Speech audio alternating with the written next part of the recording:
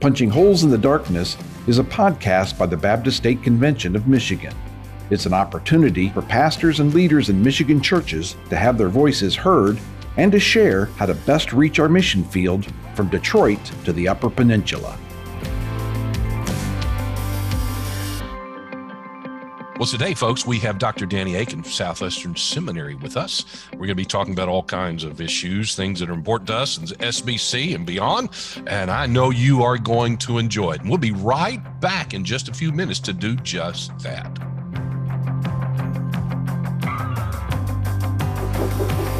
Friends, I want to introduce to you one of our new partners. It is GuideServe.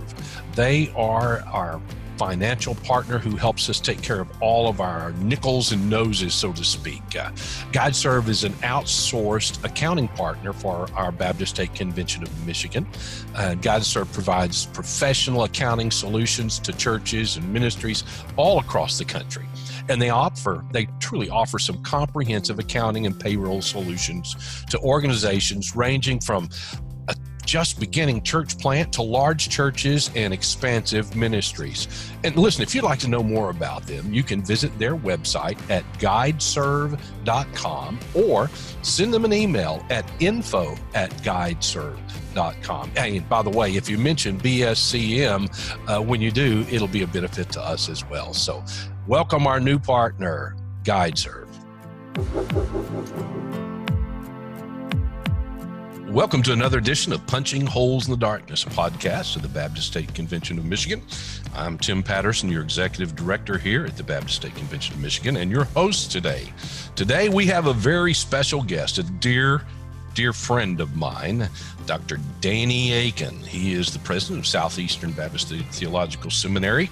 And Danny and I guess, Danny, we've known each other for decades, it seems like. And, back to the late 1970s. Yes, it was, as we were students together at Criswell College in Dallas, had a interesting and glorious education there at that in the fine institution, and then we went on to Southwestern. And Danny, you went on to Southwestern Seminary, got MDiv, and then you went to the University of Texas at Arlington, where you received a DPhil. Is that correct? And right. And of course, he always picks those crazy topics and things. I think it was Bernard of Clairvaux or something of that nature that you worked on in his soteriology or something of that nature. That is correct. He was a wonderful evangelical back in the 12th century. All of my professors, including my Roman Catholic chair, agreed with my conclusion. So that's amazing. He was a forerunner in many ways to the reformers.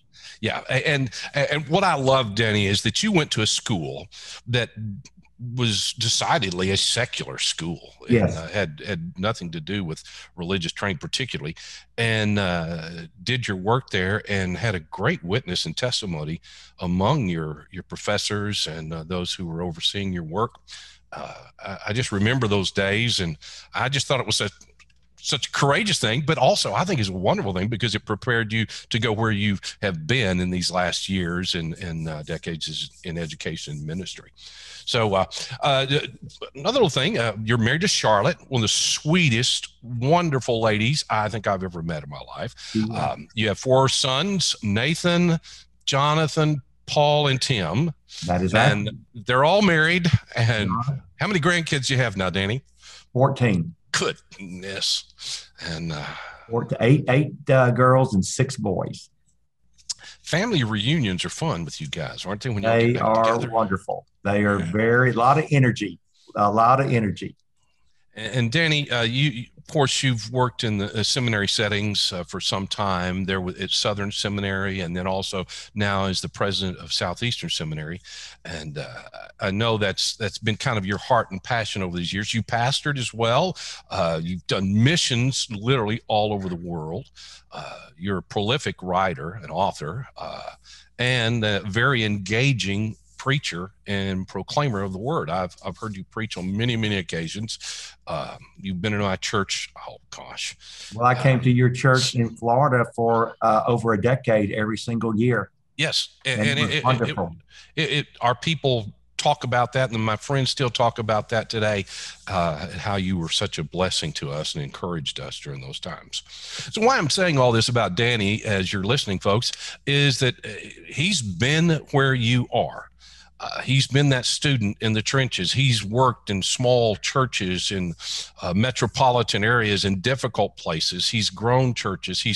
He's taught at a very basic level in education, but he's worked in that, and he's worked in missions. He knows what it means to rear a family and children and do these things. And I can tell you, I've watched Danny and been around him long enough. He's done all these things with integrity and character. And that's what I love about him. He's a straightforward, straight shooting kind of guy. So Danny, again, thank you. Thank you for joining with us today. Tell us a little bit, Danny, about what's going on at Southeastern Seminary at this time and what God's doing there on campus. Well, Tim, God's been very kind to help us navigate the COVID year, and our enrollment is very strong. In fact, I was able to tell our trustees last week that we now have more than 5,600 students taking classes with Southeastern. We actually now train students from juniors in high school all the way through the PhD. We train students, of course, in Wake Forest, North Carolina. But even last semester, I taught a class on Bible exposition, and several of my students were IMB missionaries scattered around the world. So technology can be used for bad, but it can also be used for good. And I'm grateful that we have the capacity now to train men and women literally anywhere at any time around the world. And so a great trustee meeting last week, sweet spirit on the campus. We're getting more and more back to normal. And so it's really a very good, encouraging, and sweet time at Southeastern right now. Amen. Well, Dan, thank you so much. I know one of your hearts is when I've been on campus at Southeastern, your heart and passion, and it permeates really everything you do, from chapel to how your administrators work, those support staff, and your students and your classes. You guys love missions. I mean, you really love missions and point pastors and leaders into the mission field. You want to talk a little bit about that and tell us why that is and what you're doing? Well, we do say, Tim, that we aspire to be a Great Commission seminary, which means every classroom a Great Commission classroom and every professor a Great Commission professor, hopefully training every student to be a Great Commission student, Great Commission graduate that will go out and be a part of Great Commission ministries. And that doesn't mean that everybody is called to be a missionary internationally, but everybody is called to be a missionary. Spurgeon used to say every Christian is either a missionary or an imposter. And what he meant by that is every Christian should have the nations on their heart. Every Christian should be involved in reaching their Jerusalem, their Judea, their Samaria, and to the ends of the earth.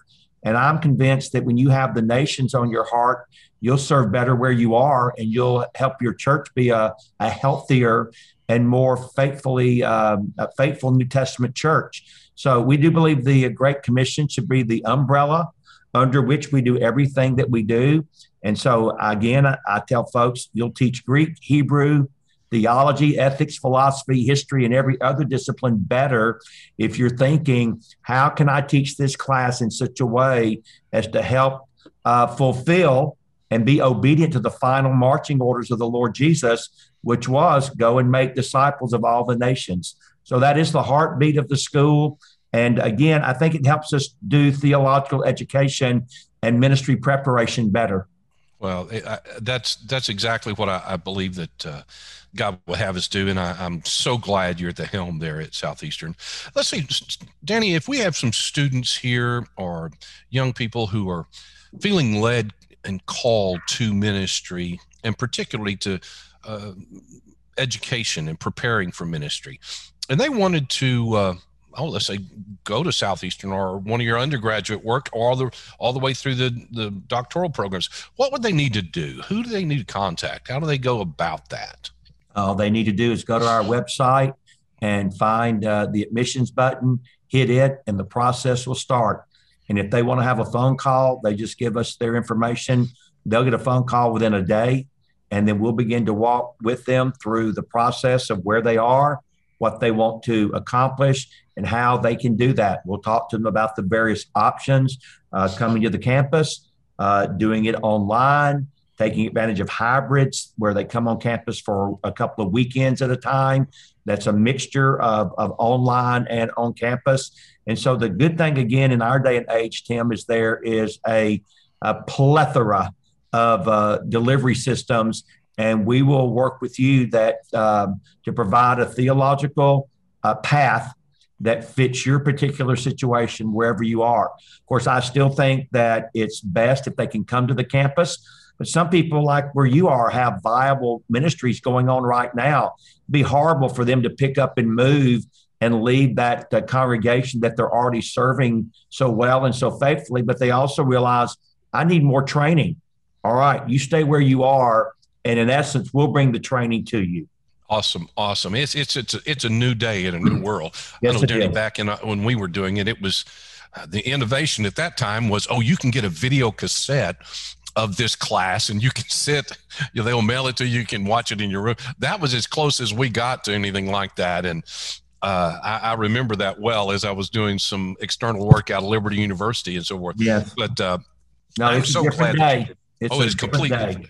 Well, thank you, Danny. I appreciate that. So, friends, what he's saying is, if you really are considering education, whether it's undergraduate or graduate or postgraduate, just contact the seminary there, and they will literally hold your hand and walk you through the process of what you need to do, how you need to do it, everything from finances to the physical aspect of being on campus. They'll help you with that, I know. And knowing the campus there and the people there, you will love Southeastern Seminary. Amen. Well, Danny, hey, there's just a lot going on in the SBC today. Oh my goodness. It's just kind of crazy. We have so many things. Things are shifting. Things are changing.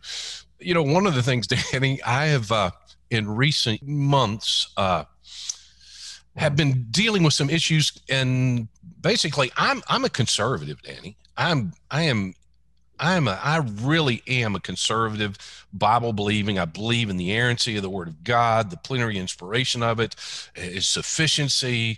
That's my heart. That's who I believe. But there are some who've called me into question recently that I'm just not conservative as they are. Because I'm not as conservative as they are, I must be liberal then. But Tanny, I've not changed one thing about what I believe and who I believe in, and the trustworthiness of God's word. And I know you deal with that as well in our convention and days. And sometimes you're questioned about whether you are conservative enough. How do you deal with that? How do you approach that, Danny? And how do you respond to people when they say things like that? Well, basically, Tim, I will say that my theological convictions today are virtually identical to what they were back in 1980 when I graduated from Crystal College. I was committed then to the full inerrancy, infallibility, authority, and sufficiency of the Bible. I haven't moved away from that one whit.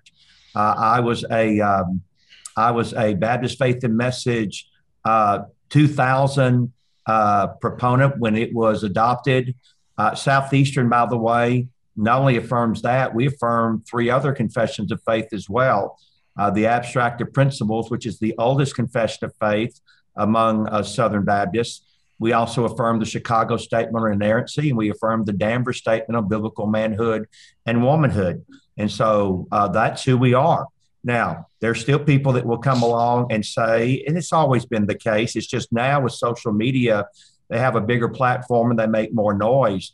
But you'll have people say, well, you don't interpret the Danvers Statement the way that I do. And my response is, that may be true.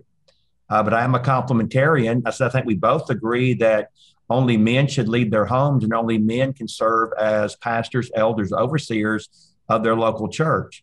Well, yes, okay.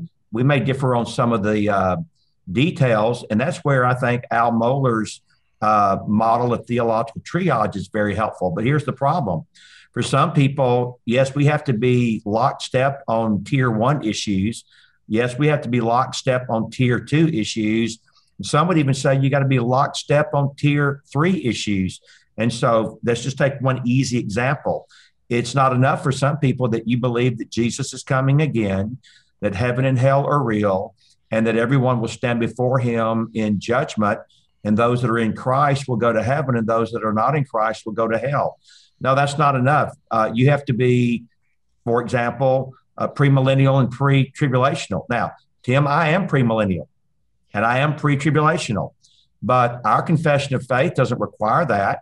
Furthermore, I've got some dear, dear, dear brothers that love the Bible, love the gospel, that love the word of God, and they are not premillennial and they're not pre-tribulational. Now, here's the issue.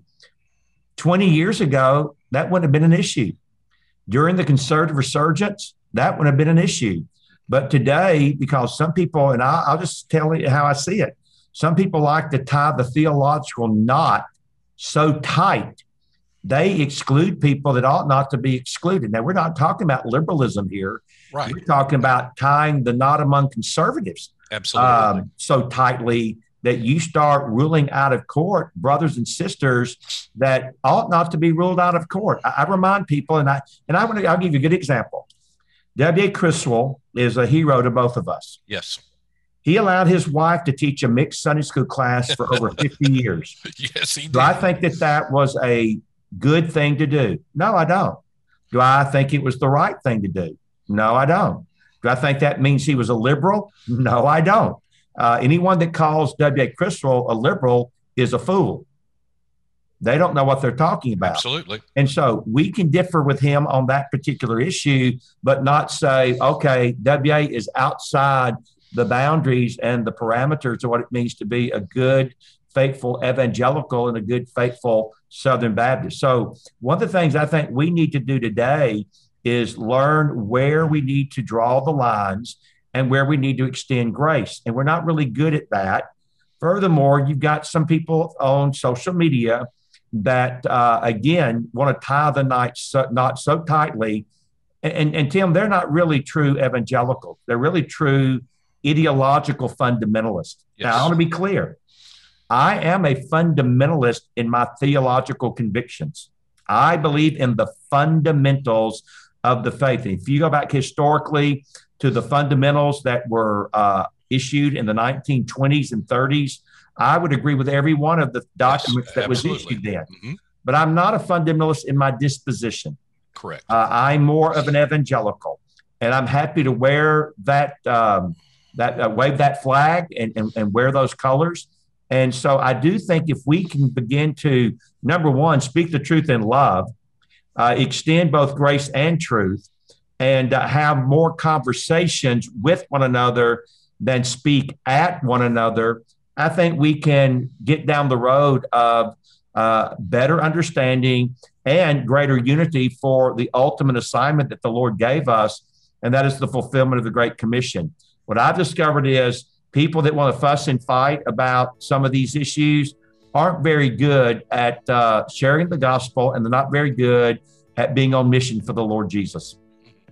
I've noticed those same characteristics, Danny. It does frustrate me, and it's distracting. And I try not to get distracted by some of these things, because social media, there's certain people should not own a computer. That's just all there is to it. They should not be allowed to be online, because it's just not appropriate. Well, there's nothing redemptive or edifying about what they do. They think that it is, but it's not. It's damaging, it's hurtful, and people say things they would never say face to face, and they would never do it in person.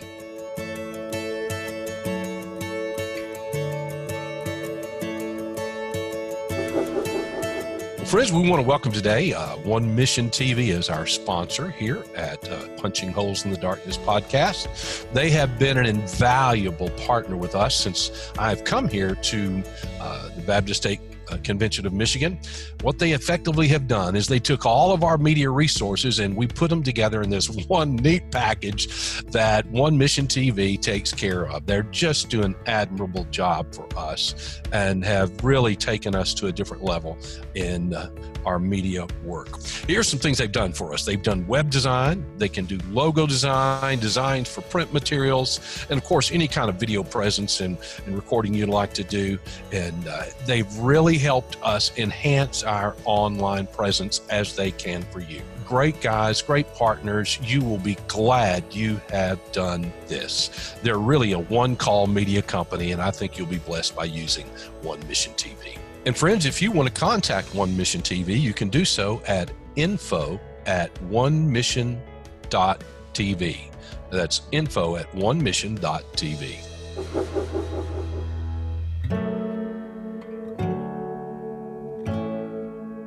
You know, Danny, one of the issues that has come up, and we've talked about this before during the past year or so, the seminary presidents got together and they made a statement during one of their meetings, and it was in reference to, I believe it was the anniversary of the Baptist Faith and Message and so forth and doctrinal statements.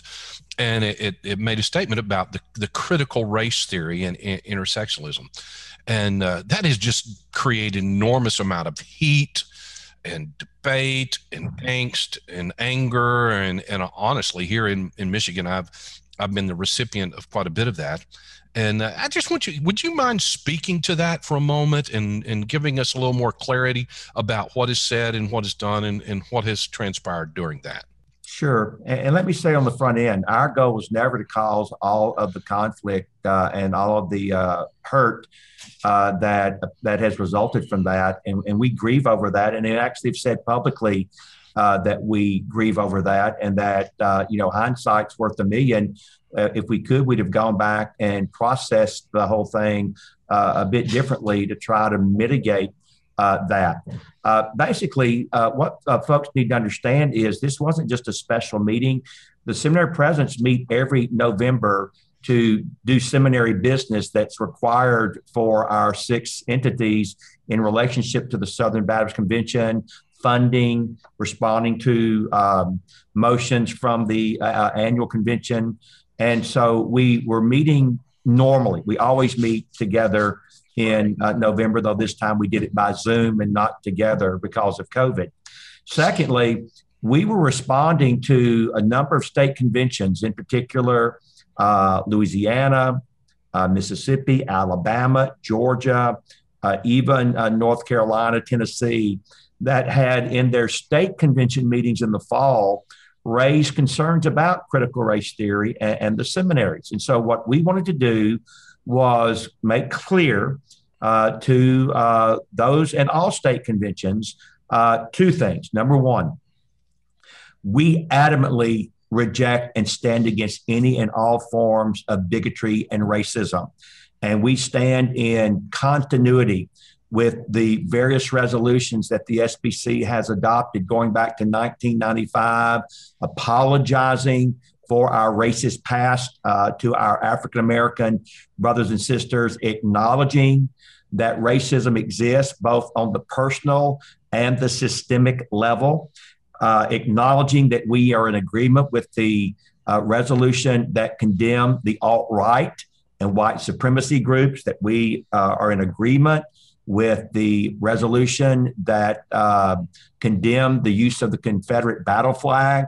So when we said that we stand in continuity with the SBC's decisions and statements, we were including all of that in the initial statement so that we began with a clear denunciation of racism in all of its forms. Then we came back and said, but we want to be clear that we do not think critical race theory as an ideology or framework in any form can be something that we can adopt and something that we ought to embrace. Now, that doesn't mean, and our statement didn't say, that critical race theory never gets anything right. Even someone like Voddie Baucham, who's a very strong critic of critical race theory and intersectionality, would say, number one, you ought to study critical race theory and intersectionality so that you understand really what it is. Secondly, he acknowledges that it can sometimes raise good questions and even make valid observations. Absolutely. And we would not deny that. But what we would say is, and by the way, this is exactly what Resolution 9 said in our Birmingham Convention, it cannot function as a helpful framework, transcendent worldview, because it is flawed in its roots and its origins, and it is flawed in its methodology. And in particular, it simply doesn't allow for healthy Christian categories that are essential to rightly understanding just how deeply evil and sinful racism is. Furthermore, it doesn't provide a solution when we know that the only solution is the gospel of Jesus Christ, and the fact that, as one of my good African-American professors said in chapel a couple of years ago, preaching from Ephesians 2, in Christ, both Jew and Gentile are reconciled, and Gentile are reconciled. And so we recognize that the gospel is the answer and solution to our problems of all sin, including the sins of bigotry and racism. And so we would want to be very clear with our African-American brothers and sisters that we absolutely recognize the continued evil and wickedness and reality of racism. And we absolutely understand that they deal with issues and have experiences that are not true of those of us of a different skin tone. And we're not denying that. We would be a fool to deny that. And we want them to know that we genuinely are sympathetic and want to be even more sensitive to issues that they have to deal with, because they are our brothers and sisters. We dearly love them, and we are family, and family takes care of family. And so we want to do that well, but we recognize we don't do it perfectly, which is why we hopefully are good listeners. And when we have the opportunity to make healthy changes, we're going to. And certainly I'm committed to that here at Southeastern, and I'm committed to that just as a follower of Jesus Christ who longs for the day when churches on earth look like the church in heaven, where every tribe, tongue, people, and nation are gathered around the throne, adoring the same Savior, loved by the same Father, and indwelt by the same Holy Spirit. That eschatological vision guides and directs how I approach living life and doing seminary today. Well, Danny, thank you so much for that clarity. You know, there's so much confusion and misinformation about what is said, what was not said. I've had guys tell me, well, they were not at all, these talking about the seminary presidents, they were not at all apologetic for any of this. They, and you should not be apologizing for this standing on biblical inerrancy and biblical truth and against that which is not. That's not, you never apologize for that. But they were saying, well, you were insensitive about this. It was not good. Why didn't you respond differently? And I've felt, and I have sensed that you've tried to respond as well as you know. And I thought you responded well. Anything on that in responding to them? Is there anything you felt like you should have done differently or would have done differently, or you feel like you're doing the best you can with what you've said?